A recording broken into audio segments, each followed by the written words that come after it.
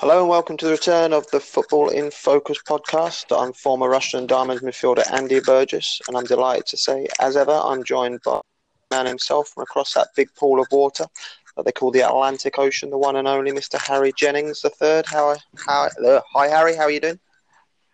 Doing well today.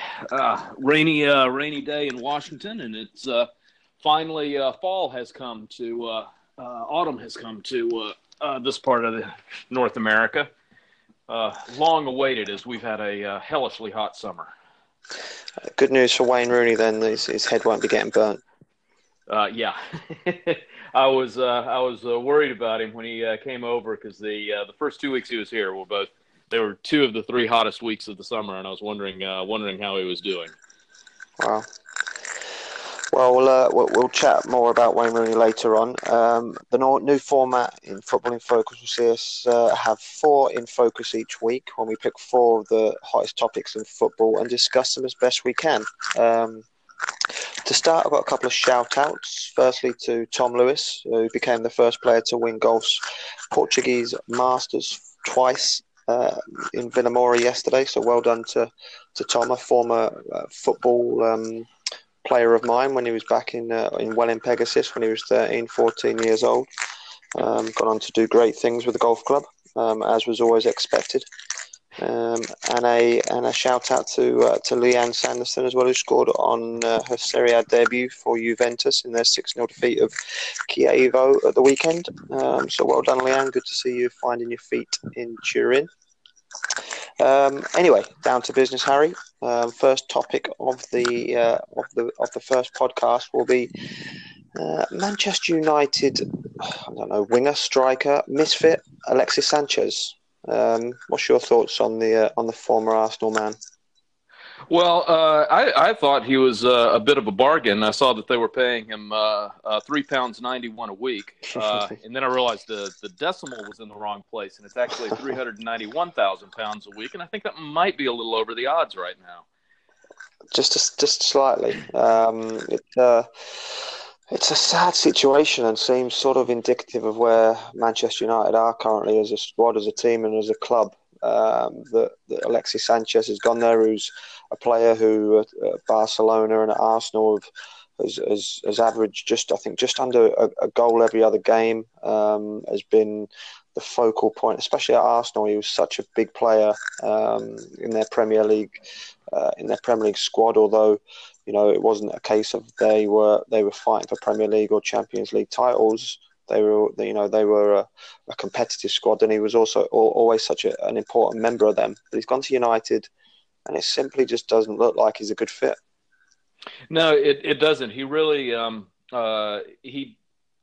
my feeling about Sanchez is that he's always been very much a confidence player, and when he has his tail up, and saw this at Barcelona, he was all the way back to. I want to say Udinese or Kiev. I can't remember where he played before Barcelona. When he was in Italy, same thing. That he when he looked like he was going to play, he was almost unplayable. But then at Arsenal, it really seemed like he was losing his way, and I think was very put off by the lack of ambition at the club.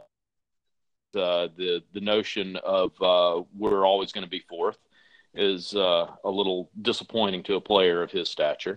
But he has not fit in at Man United, and I don't think that he has any faith in Mourinho, and Mourinho has no faith in him. So he's now got himself stuck.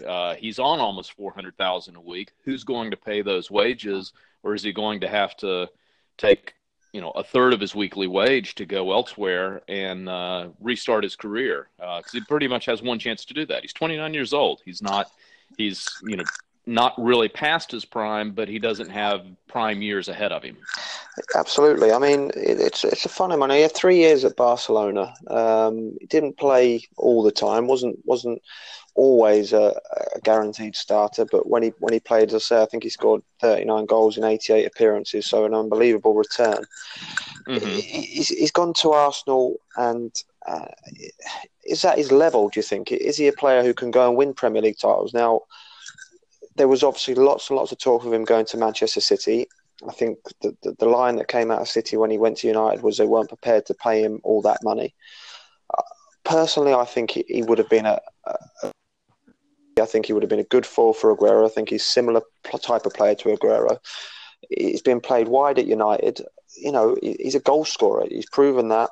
You know, in his return at Barca, Arsenal, Udinese, as you say, for Chile, he's their all-time leading goal scorer. I know that's, you know, I wouldn't say it's not difficult, but he doesn't have a lot to go against. But he's still got to put the ball in the back of the net. He is a goal scorer. Why not play him in goal-scoring positions now?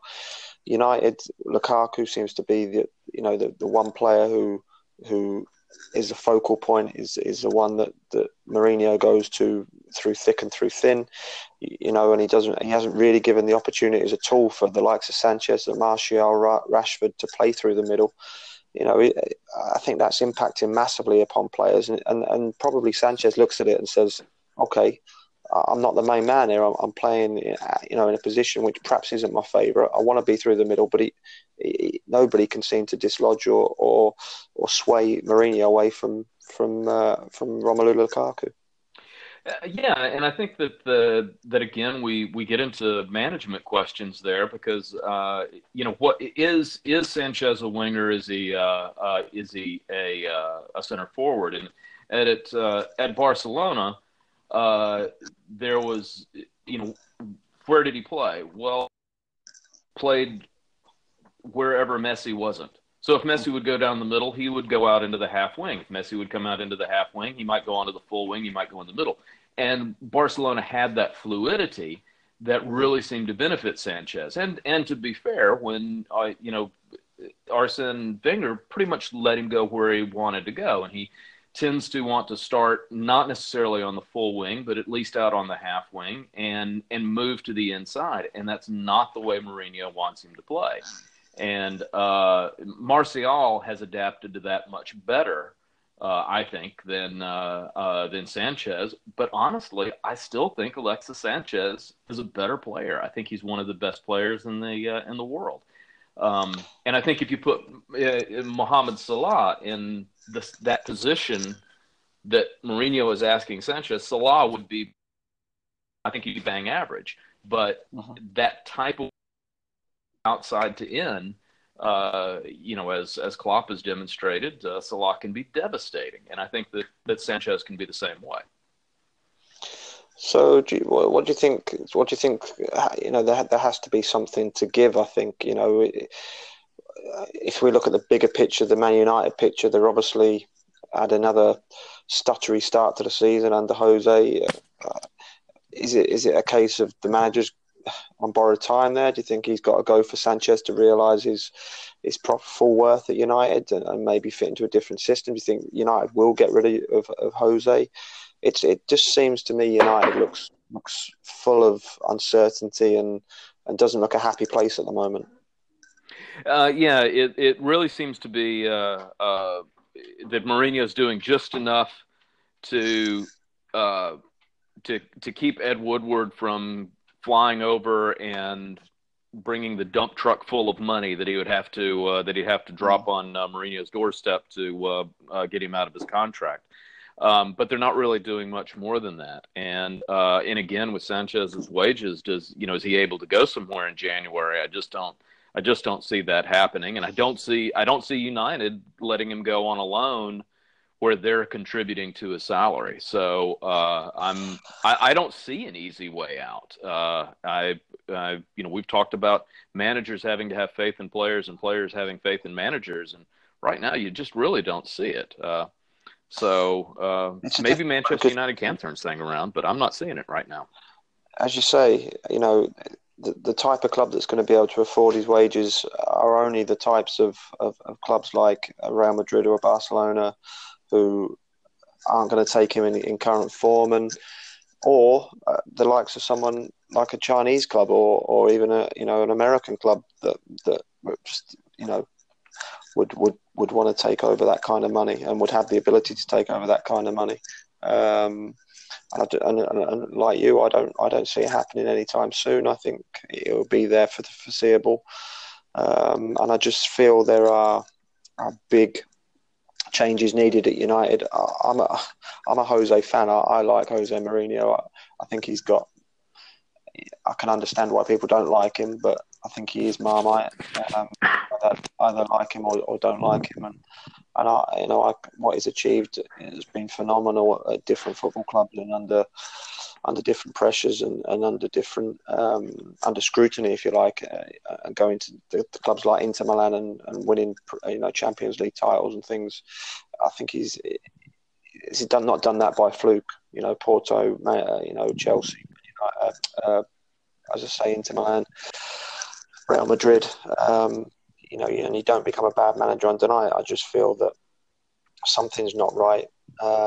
What that is, I don't know, but I think he has to play Sanchez through the middle, but I don't think he will. I think he's focused on Lukaku being that focal point, and fair enough. Lukaku scores goals and got a good return last season, but he needs to find a formula, doesn't he? He needs to find a recipe that can make it work. Yeah, and right now I don't see it for Sanchez, and I don't see it for Manchester United. It seems like they have a lot of parts and pieces that are playing less than the sum of their parts right now. Absolutely. As we say, the next few months, if Manchester United can turn a corner. Talk a little bit of transition. A difficult time at the moment. Going on to part two of our first segment is Everton football. It's such a difficult one with Everton. I live a mile down the road from the football club. They are such a well-supported club, such a club with such a great history, and are ingrained in the folklore of British football. And I think when you talk about sleeping giants, I do believe Everton Football Club is one. They've had, I can't remember, I heard a stat about their top 10 finishes in the last 12 years. I think it's something like 10 top 10 finishes in the last 12 years, which isn't a bad return for a club who hasn't had, before perhaps the last couple of seasons, major backing from an investment. But they just seem to be, I don't know, in a transitional period. I look at their team at the minute and I'm scratching my head at certain things. What's your take on Everton at the moment, Harry? Yeah, they really seem to be a club that's searching for their identity. Kenwright, over the years, Bill Kenwright, the chairman of the club, when he was still basically had majority ownership, was given a lot of criticism for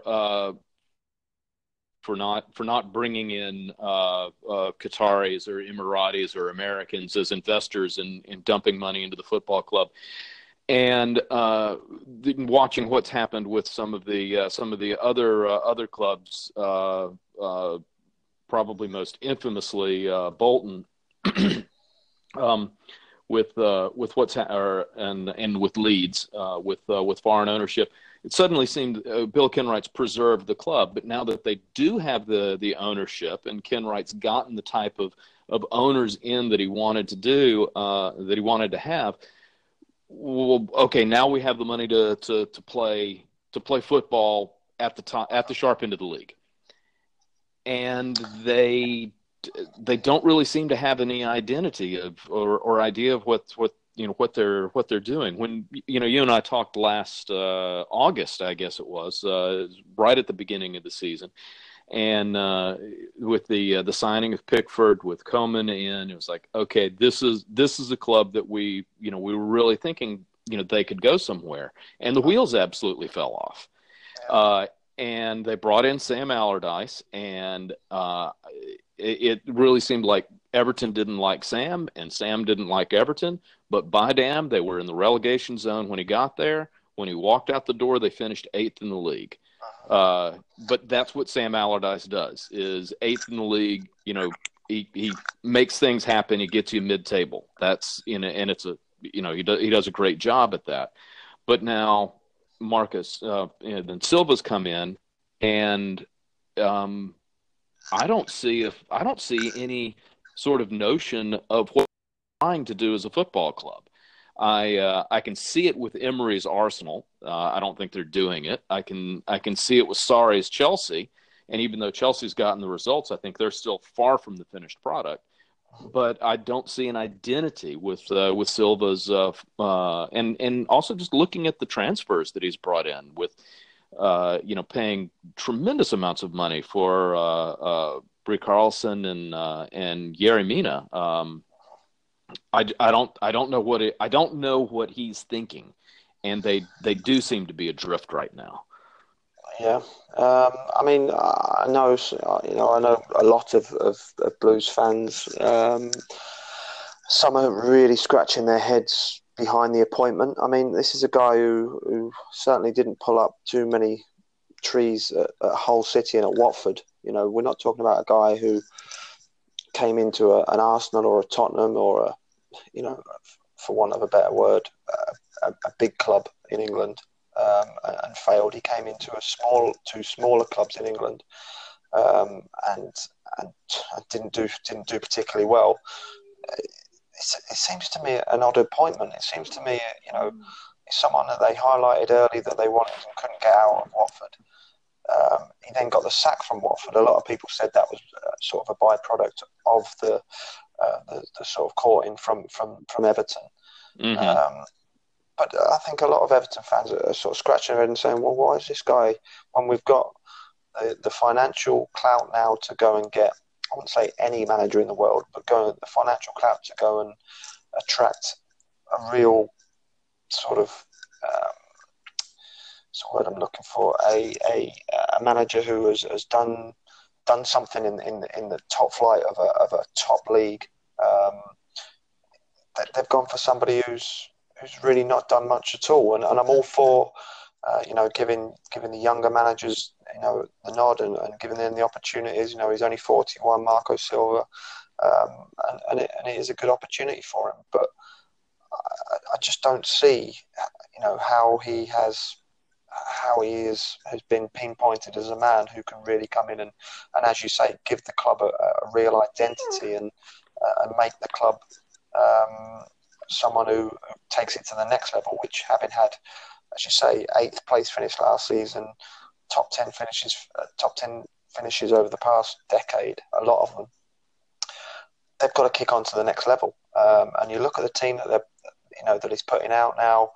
Again, great that he's playing younger players, but the younger players have got to be good enough, and I'm not sure that the players that are getting the shirts at the moment are quite ready and good enough. Tom Davies captained the club at the weekend.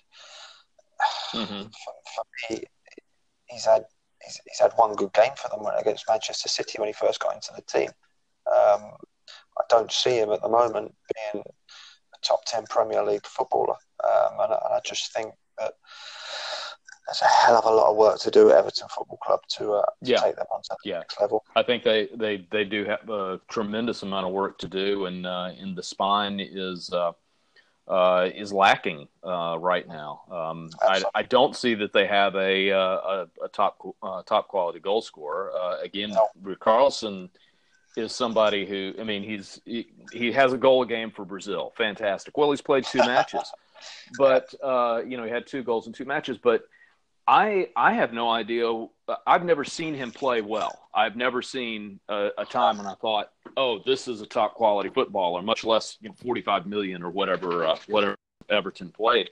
And you look at his record. He had in Serie B for not Atletico, and then he went to Fluminense. I don't even know if he played in the top flight at Fluminense. He played in the Carioca. For those of you who don't understand Brazilian football, they only play the National League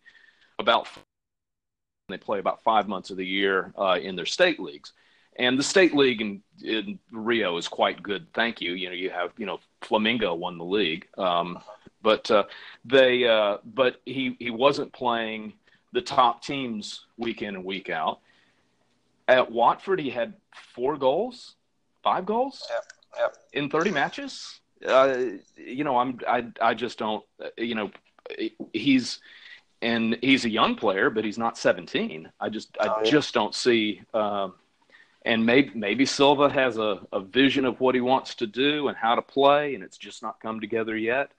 But you got to beat somebody better than Rotherham to keep that job. And that's, they got a little lucky against Southampton, and they beat Rotherham, and that's about it. You need a little bit more as we get into wintertime. Absolutely. Break glass for Allardyce, maybe. Yes. Yeah. Get Big Sam off of whatever beach he's on now. I know. We shall see. Again, another football club alongside Manchester United that we will be keeping a close eye on in the coming months and seeing if indeed Marco Silva can turn a sleeping giant into a monster of a football club back in the English Premier League. We'll be back very shortly with part 2 of Football in Focus.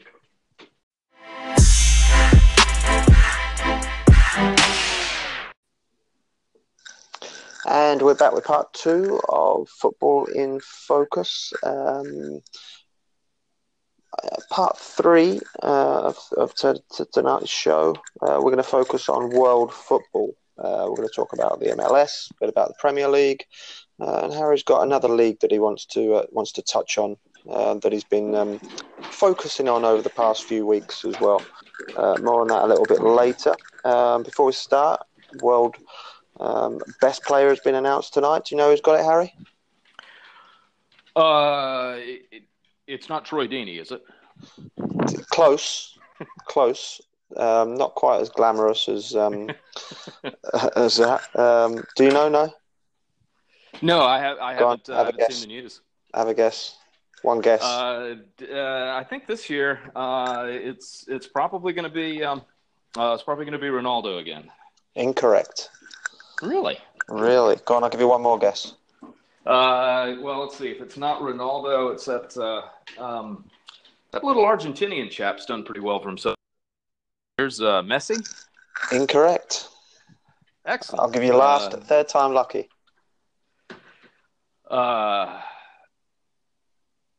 Gee, if it's not Ronaldo or Messi, I'm stumped. Messi wasn't even in the top 3.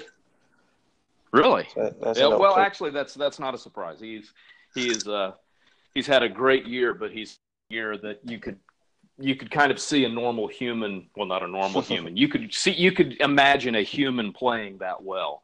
And most years of the last dozen, you can't really imagine that a human could play that good. Go on then. Go on. Last guess.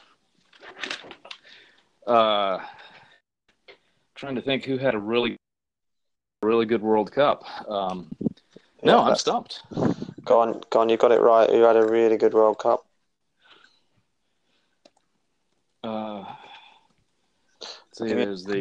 He's played in the Premier League.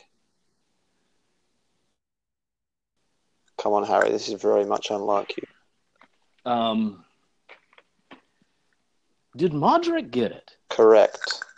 Really? That is fantastic. Mm-hmm. Wow. Obviously I wouldn't have guessed that because I was sitting here guessing. That's tremendous. I as a footballer and also as even though he plays for Real Madrid, who it's Franco's club. I really don't have a whole lot good to say or think about Real Madrid. You still see that that just hard work, that just constant graft behind what he does, and yet he's an elegant player, but he will work, and you really saw that in the World Cup, the leadership that he showed for Croatia, and I think thing with Croatia is Modric made every player that was on the pitch better. That the way he played, he got everybody. He kept everybody played sort of above their potential. He's certainly one who leads with his performance, isn't he? Rather than his, his vocal or organisation skills, if you like, with his communication. He does it all with his feet and with his ability, and he lifts players around him. Mm-hmm.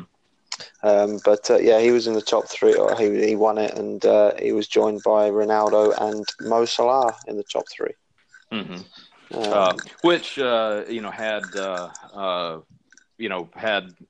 Sergio Ramos not intentionally injured Salah, which still an interesting thing about Sergio Ramos is that somebody noted that he's been ejected either 24 or 26 times. Can't remember, but it's either 24 or 26 times in his career in La Liga.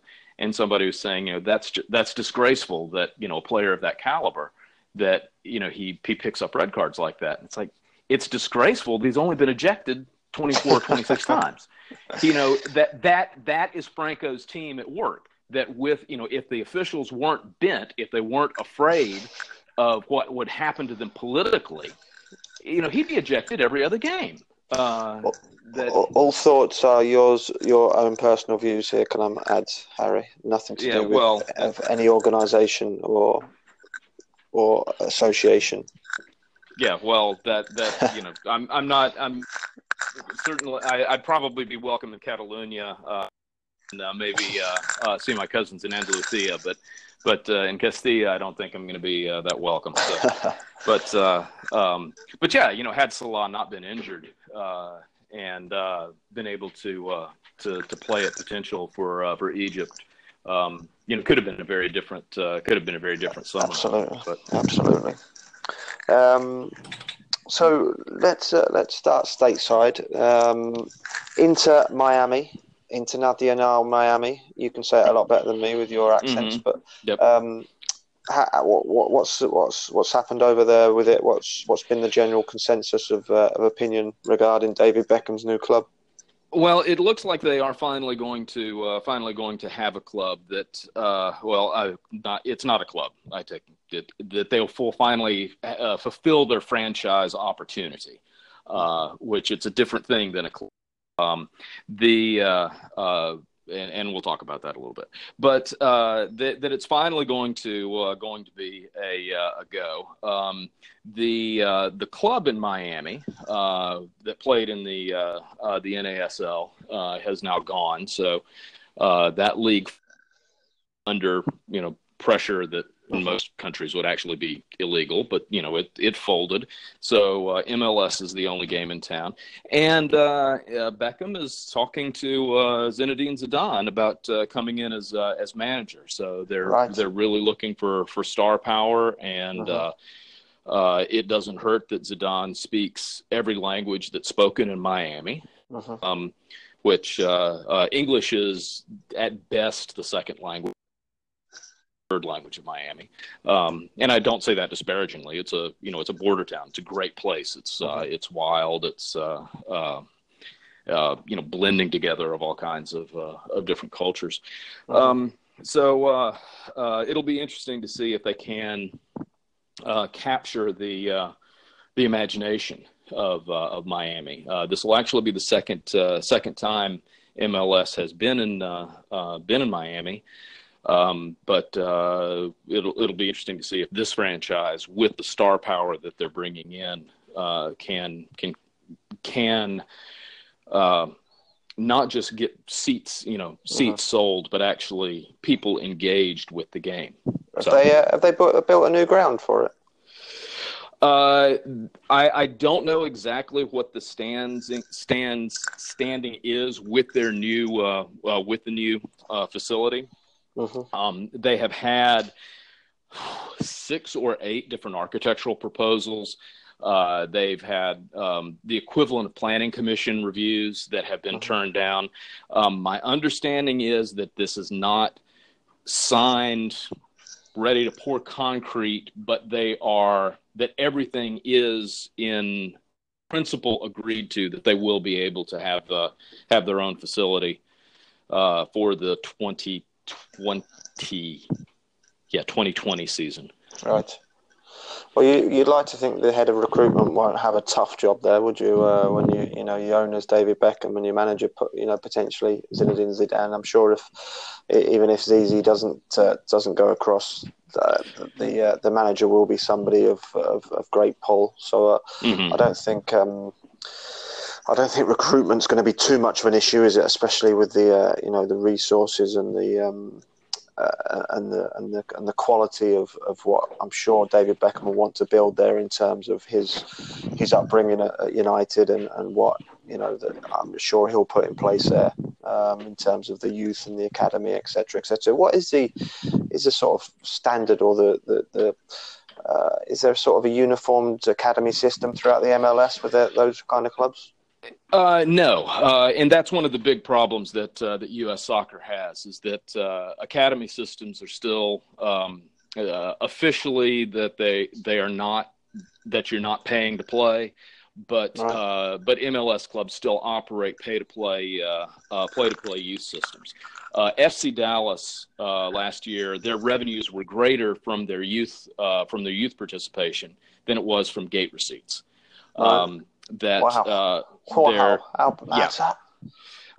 Well, you have 3,000 players paying up, or 5,000 players playing upwards of $3,000 a year. Then wow. That's a $15 million revenue stream. That's unbelievable. And there is no still and yet. Sort of idea of how to develop a professional footballer in the United States. And then it's broken up by the university game because, and most, and I mean most, if you have 18 players in your U18 squad, 16 of them are going to go play for a university. You will not have more than one or two that sign a professional contract, as opposed to Southampton. 2 years ago at Southampton, they had 17 academy leavers, and 4 of them went to play university in the United States. 1 stayed in England. 11 signed professional contracts. Not all with Southampton, but they you had, and that's not atypical of a tier 1 academy system. And the U.S. is far from that. And then part of the problem that they have is the coaching education system here is broken, and USSF is just making it more broken. You have to work for an academy to be able to enter the licensure programs, and you have to have the license to be an academy coach. And the federation is just there to ensure that no new ideas are entered into the system, that they're there to protect people's jobs. And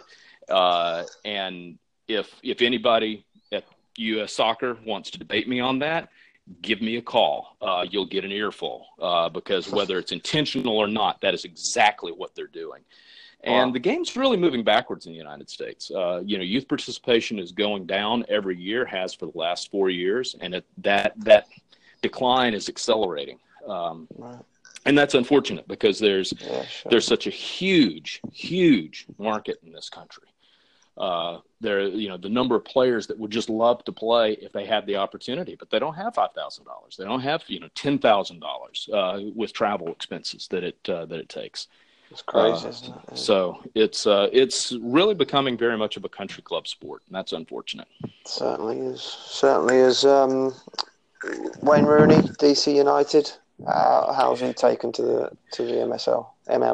He's it's interesting. The first week that he was here, the consistent rumor is, and this is I was not there, and I don't know anyone who was. I'm getting this third hand at best.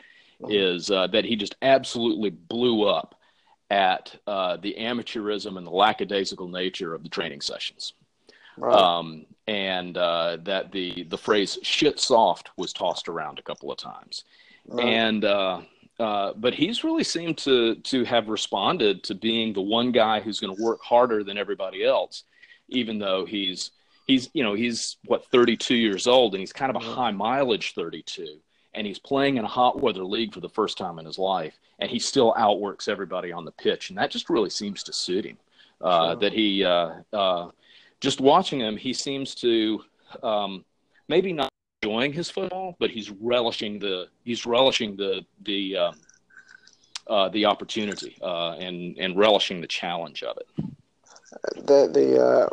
We were everyone in England was talking about and was showing. We're looking at I forget who the goal was against, but he made an unbelievable sort of 60-yard sprint to make a fantastic tackle, picked himself up, and then played a 60-yard pass onto a Tanner for a header at the back stick. You know, I haven't seen Alexis Sanchez do anything like that yet for Manchester United. I'm sure Rooney would probably be bringing more to the table at United than Sanchez, as we discussed earlier, probably would be. But is his profile high now over there? Is he getting bums on seats at DC United? The MLS will say yes. They officially every game at their new facility, which had a lot of problems opening. Guardrails fell off, and the guardrails were not attached. The guardrail fell from the second tier and landed on a journalist during a live feed. Oh my goodness! Yeah. But they've had some issues there, and they are 20,000 seats. 20,000 tickets distributed. I don't think they're getting that many people actually through the gates, but yeah, there is some buzz about Rooney here in DC, and I think that after DC United has really been sort of a sad case, playing in a stadium that was literally falling apart, and not playing up to the standard of MLS, which is not a high standard, and Rooney has taken the bit between his teeth, and I think that people appreciate that. It does seem that he's getting a reaction not just from his teammates, but a little bit from the broader football community in DC. Great. You mentioned before we went on air you would like to have a little chat about a certain not a different type of country, but a country that's not always at the forefront of our discussions. Go ahead. Yeah, that after City lost to Olympique Lyon in the Champions League, and it was I always want to say at Main Road. That's how old I am. I still say that Man City plays at Main Road. It was at the Etihad. And it seemed like there was a lot of disparagement of, it's a French team. Ligue 1 is nothing, blah, blah, blah. Watch some French football. The level of quality there is very, very good. Watch Lyon play Olympique Marseille and beat them 4-2 this past week. But I've also seen two of the teams that have recently been promoted, including Reims, who beat Lyon. And this is a team that's just coming up from Ligue 2, and they are playing proper, modern, possession, stylish football. And in a way that you don't see out of a championship squad.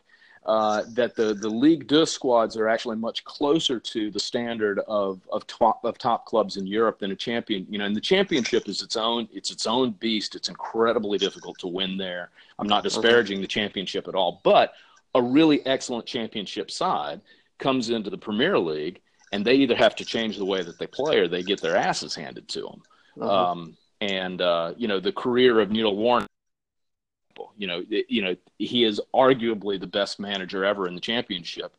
And if he's not the worst manager in the Premier League, he's in the discussion. And he does a great job at one level, but he's not at the next. But there's a much more these Ligue 2 teams. You can see them just growing into the game as they come into to Ligue 1. And this is something that, obviously the French have produced great footballers over the years, not Sure. just this current generation, but you go back to Platini, who's older than I am. That multiple generations, you've had excellent French footballers, but not a really strong league. And the league is more than just Paris Saint-Germain. And it would not surprise me to see Paris Saint-Germain not finish, first or second. That they could. I mean, yeah, looking at the table now, I mean, they've started strong, haven't they? But the likes of Lyon are down in 6th, Marseille in 5th. You got Toulouse, Montpellier, Lille, all make up the top 4, and then Monaco are down in 16th. They've only and watched Monaco this weekend, and they played well, and they were outplayed. Right. That they just Radamel, not Rad, Falcao was not dominant. They didn't get the service. Their opposition held the ball. Were able to spread things out, slow things down when they needed to. And Monaco are a good side. But yeah, they've lost, I think, 6 on the bounce in all competitions now, or not lost. They've failed to win 6 on the bounce, 7 on the bounce in all competitions. Wow. Well, I will certainly have to. You'll have to give me a nudge when there's a game on, and I will take a look at the French league. Certainly one for as for a us to look neutral. out for. It's good football to watch. As a neutral, it's you'll also see some players that you can say, wow, that kid's only 22. He can step into the Premier League and play. He could be somebody that you're going to be reading headlines about in 3 or 4 years, world headlines. Are they your team then, Reims? REIMS? No, but I was very impressed with them, and they have a left back named Conan, who I believe is from Côte d'Ivoire. He wasn't Andrew Robertson, but he was very close. He was, and that same type of player. He was delivered excellent crosses, got forward, and would smash you if you came down his wing. Just proper play. Proper fullback. Proper fullback. Dying art, isn't it? Yep. Fantastic. Okay. Well, into our final focus of our 4, which is the English Premier League. 6 games in. We're gonna discuss our best 11 of the opening 6 games. I've gone with a 4-3-3 formation. Have you got yours written down, Harry? No, I'm talking, Okay. but I think I have a pretty clear idea. Okay. Well, do you want to take the lead with the goalkeeper?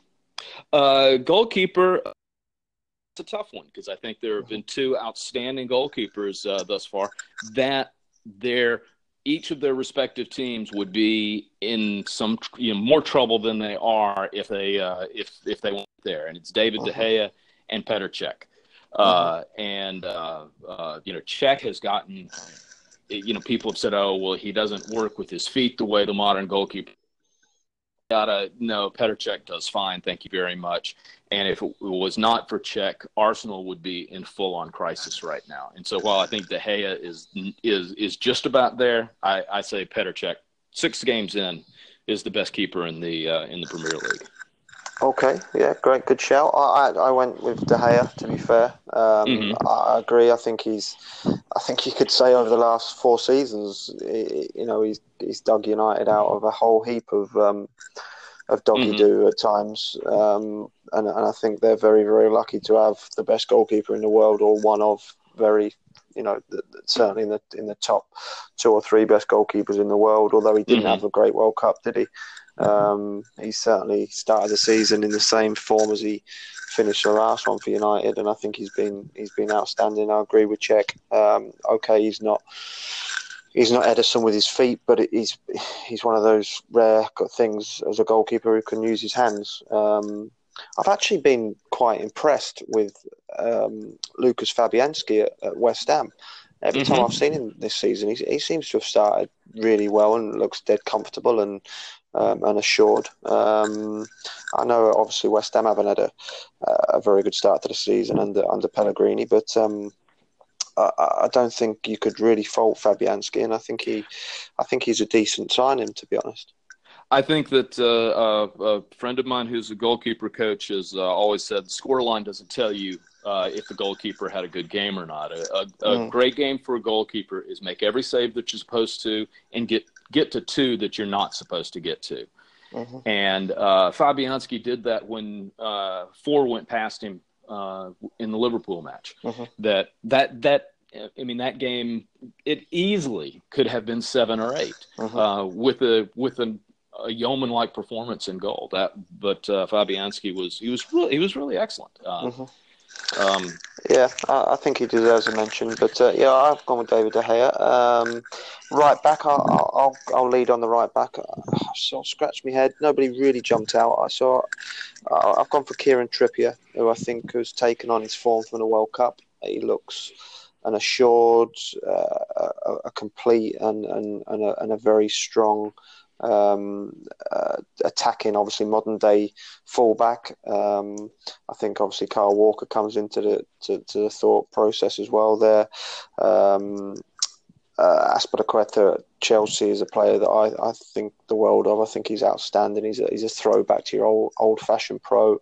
So I think he certainly could deserves a mention. But I've gone with Kieran Trippier, right back. Or have you indeed gone for a right back, Harry? Or have you? I'm of the same mind. Nobody really jumps out at me, and I think I edge it to Kyle Walker. Because of I think Trippier defensively. The last time I saw Tottenham, and I cannot remember which match this was that I was really taking notes on him. Not as solid as I'd like to, but I don't think there's a great right back in the English game right now. But there are a lot of very good ones.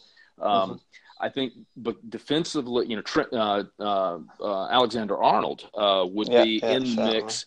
But again, defensively, if he doesn't have James Milner in front of him, I'd be very concerned about the wingers coming.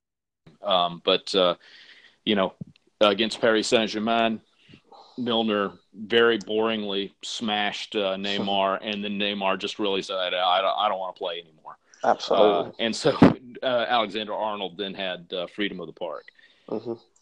Yep, definitely. So I've gone Trippier. You've gone Walker. Across to left back. Go on. Who's got your vote? I've got to go with the Scotsman there. I have as well. 100%. And it's sentimentality, but you know what? I can also I can justify it. Yeah, definitely. He defends. He gets into the midfield. He goes around. If he's forward and Liverpool lose possession, it doesn't matter if the ball comes down his flank or not. Watch him off of the ball. He is, at a dead run until Virgil van Dijk says, "Okay, we've got it." He does what I think that Jurgen Klopp is now asking of the squad, of what Bill Shankly asked of the squad when you put on the shirt 50 years ago. Justify your inclusion. Absolutely. And Robertson is out there playing as if every match might be the last time he has the privilege of putting on the Liverpool shirt. Absolutely. He's squeezing every last drop of what he can to ensure that he plays as many games as he can for that football club. And it's he's been made captain of Scotland, and I think it's a fantastic story, I think. Centre backs, go on. I'll go first on my first centre back. I think you've just mentioned him. Virgil van Dijk looks an absolute beast and at the very top of his game, and I think he's got to be in the discussions of the top centre halves in the world at the moment. I really think so. I think that, and the other thing is, I almost feel just watching him, he looks like he has another gear. I watched him train with Southampton just 2 summers ago, I guess. Summer of 2000, preseason of 2016, and watched him train with Southampton, and he was the best with the ball at his feet. James Ward-Prowse was not as good with his ball at his feet as he was. He was the best forward. He was the best, best striker, best finisher. Better than Charlie Austin, better than Shane Long. That everything that, I felt like if you had to put gloves on him, he'd have been the best goalkeeper there. He looked like a Premier League player playing with a good conference team. He was that much better than everybody else. And now that he's gotten, he sort of understands what is going on at Liverpool. Liverpool understand what's going on with him. I think that right now he is, if he's not the best center half in the world, I don't know who's better. Absolutely. Next door, who have you gone for? Next door, I've and again, this is maybe some sentimentality, but I do think of center halves as pairs, and I give the edge to Joe Gomez because Gomez I think he's a great partner for, or has been thus far through 6 games for Van Dijk. And what really I was thinking probably Vertonghen, and the reason that I edged it to Gomez was watching Gomez come on this past weekend when Van Dijk took a knock, sat down. Gomez came and partnered Joel Matip, and he looked comfortable. He looked possessed of himself. He did everything that you need a center back to do in the modern game. And I did not expect that, to be honest with you. No. So just basically because of that 30 minutes, I edge him over Vertonghen. Yeah, that's a great shout. I've actually gone John Stones, only because I'm a Stones fan. When I've seen him play this season on a couple of occasions, he's done well. And I'm just, I really like what he's about. I think, Harry Maguire perhaps deserves a little bit of a mention as well. I know he's on the back of a good World Cup, but perhaps I just think Stones is real. I think in the next 2 or 3 years, he will really become that Rio Ferdinand type player for me. Perhaps not defensively quite as good as what Ferdinand was at his prime, but I do think he'll become one of the best in the country without a shadow of a doubt if he isn't already. Yeah, I can't argue with Stones there at all, and just an interesting note about John Stones, because I had mentioned him. I don't think I had him in the best 11, but I think I had given him like an honorable mention in a previous series of Football in Focus, and you and Wardy both gave me a little bit of stick about it. Right. I've never seen John Stones play poorly. I have seen highlights of him just having howlers of games. Every time I've watched that man play a match, he's been outstanding. And so I'm starting to think, Stonesy needs to call me up and fly me to Manchester, and every match I need to be in the stands, because I definitely, it would be worth it for him, because I've never seen him, play anything less than a 7 out of 10. And the best games in his career, I think I've watched them all. Well, keep your phone on. You never know, do you? Yeah. Midfield.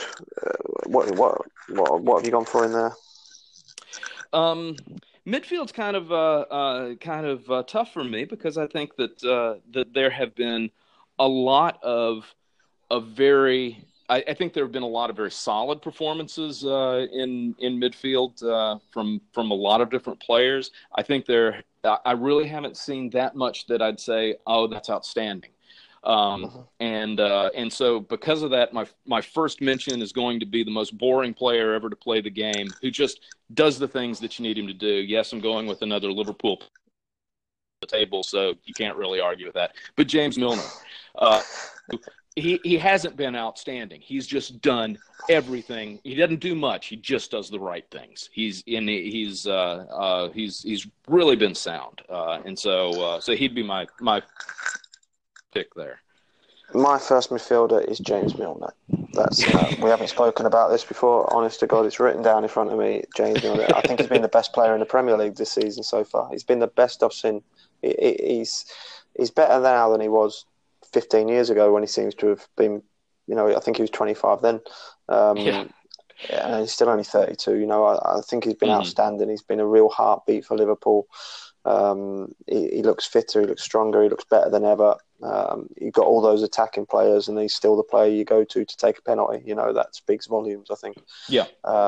He's Mr. Dependable, and Liverpool got him on a free transfer. That's the scary thing. So yeah, Milner was my first player. I've gone in there for Ruben Neves. I think Wolves have come up, continued to play a brilliant style of football. I think they went to Old Trafford on Saturday and dominated that game, and should have, by all accounts, got something out of it. And I think he's real heartbeat behind their play. He's got an unbelievable range of passing. He makes them tick, and when I've seen him this year, I think he's been outstanding.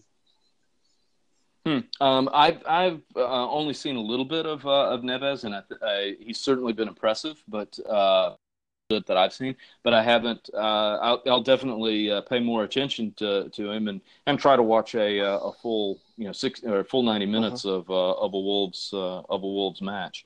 uh-huh, Um, so yeah, the next player that I go with has, and maybe shouldn't, because I think he's been a little bit up and, well, he has been up and down, and is now injured. But Henrik Mkhitaryan, who I think has uh-huh. really, if Arsenal are turning around, and they seem to be, that the work that he's doing, I think he's somebody who makes the players around him better again. And I Yeah. think he was badly used at Manchester United. He's been a player that I watched in Germany and thought he was excellent. So maybe I'm thinking back to that, but I do see No, he has had a good. Yeah, flashes of yes, yeah. that, and starting to get Arsenal to tick over a little bit. Yeah, certainly can't argue with that. He's been good when I've seen him, and it's quite ironic, isn't it, that he was the one who went from United to in the Sanchez deal, and it's not worked, the other way around. Um, Hmm. but yeah, good shout. My third midfielder, I've gone sort of 4-3-3. Um, Third midfielder is a player who's just taken a step up into the Premier League. He was signed by Leicester City, and he's been outstanding for him so far. Is James Maddison. I don't know if you've seen much of him. I Uh, haven't seen much of him, and what I've seen, again, I have been really impressed. yeah, He's he's he's been outstanding. creative. Mm, He's great range of passing. He works hard, and I think that the quality of passing forward is really important in that squad, mm-hmm, because uh, Jamie Vardy has a lot of tools. A great first touch isn't one of them. mm-hmm. And being able to lay the ball where Vardy can use the tools in his tool bag, there's a subtlety to that I think is maybe not appreciated by the average fan. He doesn't just play Vardy; he plays Vardy where Vardy can hurt somebody. Yeah, definitely, it's a good shout, and for him to have hit the ground running as he has, coming up from the Championship is a credit to the quality of the player, I think, and I think he's going to have a fantastic season for Leicester. Um, Mm-hmm. who have you gone for as your next player? Going with one of the favorites, N'Golo Kante, who Yeah. had a great summer. Who he's such a great character to have on a club. He's been pushed out of his favorite position by Sarri, Uh-huh. and I think that I don't. The great things that people are saying about Jorginho, who's obviously a tremendous footballer. I don't think he's as good as Conte. Conte's Uh-huh. playing in a little bit of a unfamiliar role, and has just gotten about doing the business. Uh-huh. And he does what N'Golo Kante does, and just gives you everything on the field. Yeah, And certainly again, can't going argue with back that. to going back to a theme, talking about Luka Modric, somebody who makes the players around him better. Uh-huh. Yeah, got absolutely no arguments there. Three players left. Have you gone for three up top or? First of the three, Eden Hazard. Yeah, who same. has been he's kind it seems like he's an every other year kind of player, but Hmm. it really seems Yeah, like this, like he's putting it all together absolutely. right now. Yeah, he's on my right wing. Although he'd go and play central and anywhere he wanted to go and play, he's been outstanding. And he's, as you say, he seems to have bit between his teeth, fancies it this Hmm. season, and has been outstanding for Chelsea in the opening 6 games, definitely. Um, it's penultimate player for me. I've gone with Lucas Moura at Tottenham. Um, That's it. We're not making not making this up. I would not have thought that, and I was thinking I probably shouldn't say Lucas Moura, but I really like the way that he plays. I really yeah, do, and maybe he's not one of the best three right now, but he's kind of one of my three. yeah, He yeah, is kind of agreed. one of my favorites. Mm. He's he's not sure he's the right foil for Harry Kane. He plays very differently than Dele Alli does, but yeah, he just brings something to the table that I just feel like he's always just on the and and he has played well. It's not Yes, yes, uh, yeah. I mean, I saw him in the game. I think he scored two, and his movement and he was just clever. What the way he found space and was bright and his touch look it just looks like he's got a touch of class for me. And I think he's a I think he sort of found his feet last season, and I think this year I think he'll kick on. And it seems like he's dislodged, as you say, Dele Alli a little bit from that role. Whether he's as effective as Ali, and whether you can get Ali and him in the same side remains to be seen. But um, mm-hmm. I do like him, and I think I'm a big Dele Alli fan as well. So I hope it isn't a case of Mora or Ali, and then they can Mm-hmm. and they can somehow be Yeah, crowbarred into the Tottenham team, but we'll and you see. would think that they would be able to, because more like what like you've said, he's very clever. He finds Hmm. space in a way that Dele Alli is a he's a little bit more of a and I don't say this disparagingly. He relies a little bit more on his athleticism. Hmm. And just overpowers people with the quality of his runs. Sure. And Mora, I think at times almost looks a little bit lazy and just sort of stands and drifts, and the game just sort of goes away where he now has space, and then he Hmm. takes they get him the ball and he Yeah, explodes. certainly. So Yeah, good shout. And centre forward, go on. I'll let you say your centre forward. center forward, going with Kun Aguero, Hmm. who is. Uh, Even though I'm not completely convinced he's quite at his best, he's not quite fresh. Still, he's just such a force to be reckoned with. And Cardiff City, who again, I don't think are a particularly good club. I feel like he sort of stopped playing after 10 or 15 minutes because it was almost like this is unfair. He showed mercy on them the way that he would expect him to, if he was playing against a U16 side. He has so much class. He is such a great finisher Hmm. that just on his finishing alone, if there's nothing else, you have to have a player like I agree. that. I actually think he's underrated in this country. I don't think he's spoken about anywhere near as highly or as lauded as he should be. I think he's got to be close to be one of, if not the best Premier League striker of all time. I know we've had the likes of Shearer and Rooney and Henry and Van Nistelrooy, etc., go on for ages, but I think his record and his goal scoring and he always seems to pop up, and what he's done for Manchester City, he can't be far away. I mean, I had him written down and I actually scribbled his name out because I I can't disagree with him, but I actually went for Mitrovic because I just think he scored scored 5 goals in a decent Fulham side, Mm-hmm. but for somebody who's unproven, if you like, in the Premier League, I thought Newcastle were quite quick. I didn't realise how young he was until a short while ago. I think he's still only 22, 23. Mm-hmm. He's a physical player who I think he'll score the goals this season, which will certainly keep Fulham safe. I don't think they're anywhere near really a team that will struggle anyway. I think they've got too much quality, and I think there are too many other teams that haven't got the quality they've got. But I think he's a good player for me, and I think he's one who will be 10, 15 goals come the end of the season. And I'm really surprised that Newcastle let him go as easily and as quickly as they did. And I think that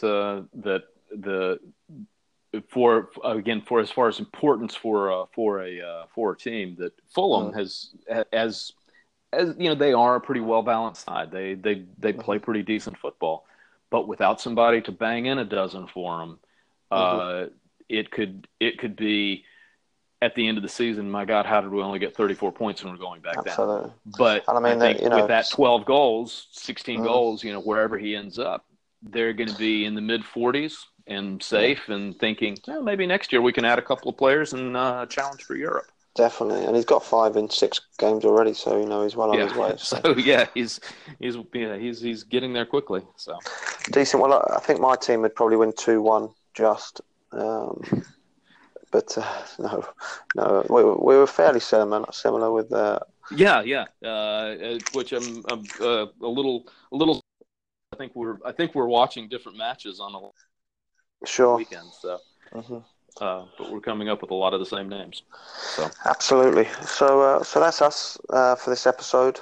Thanks for joining us. You can follow us on Twitter at FINF Podcast. Please leave us your thoughts and any questions you've got. We're hoping in the next few weeks to get some guests on and pick their brains a little bit and have a chat with them.